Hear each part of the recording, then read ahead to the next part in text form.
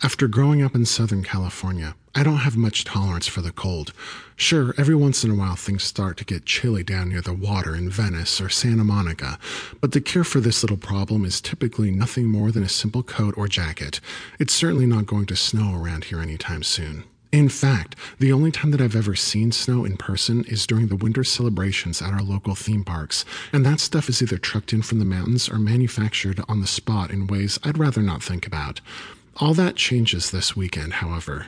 My husband, Adam, is a total snow dude, growing up in Colorado and spending his young life traipsing around in all kinds of blizzards before moving down here to the surf and sun for work. We may have fallen in love on the beach, but the icy peaks will always be in his heart. I'm looking forward to the trip, not just to see this kind of awesome natural beauty for the first time, but to experience the lifestyle that made my handsome husband the man he is today. In many ways, I would have preferred this journey was more of a romantic ski vacation for just the two of us, but once word got out that we were going, all of our friends immediately started joining in.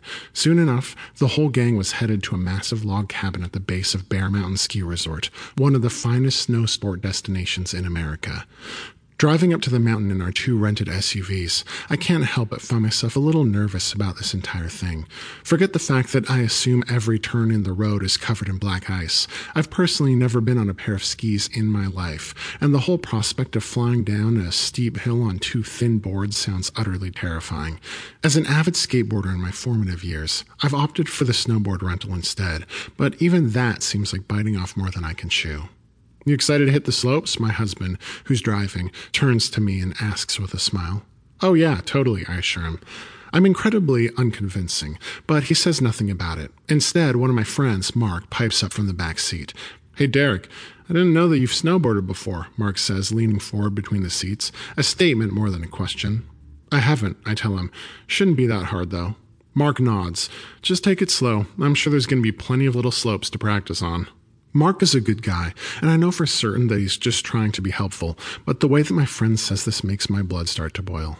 I know that it's a stupid thing to get competitive over, but with all these other gay guys here, I have a strange desire to look as cool as I possibly can in front of my husband Adam.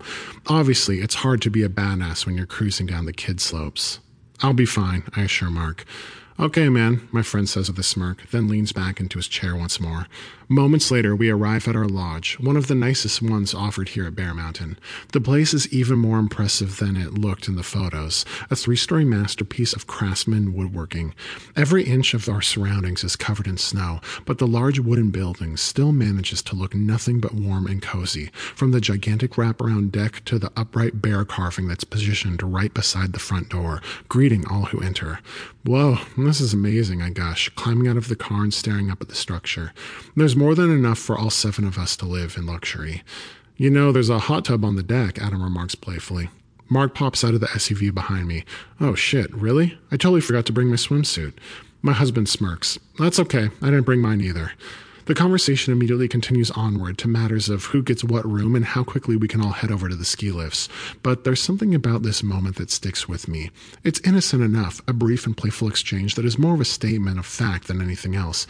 But as the words repeat over and over in my head, I detect a slight spark of something unusual growing deep within me.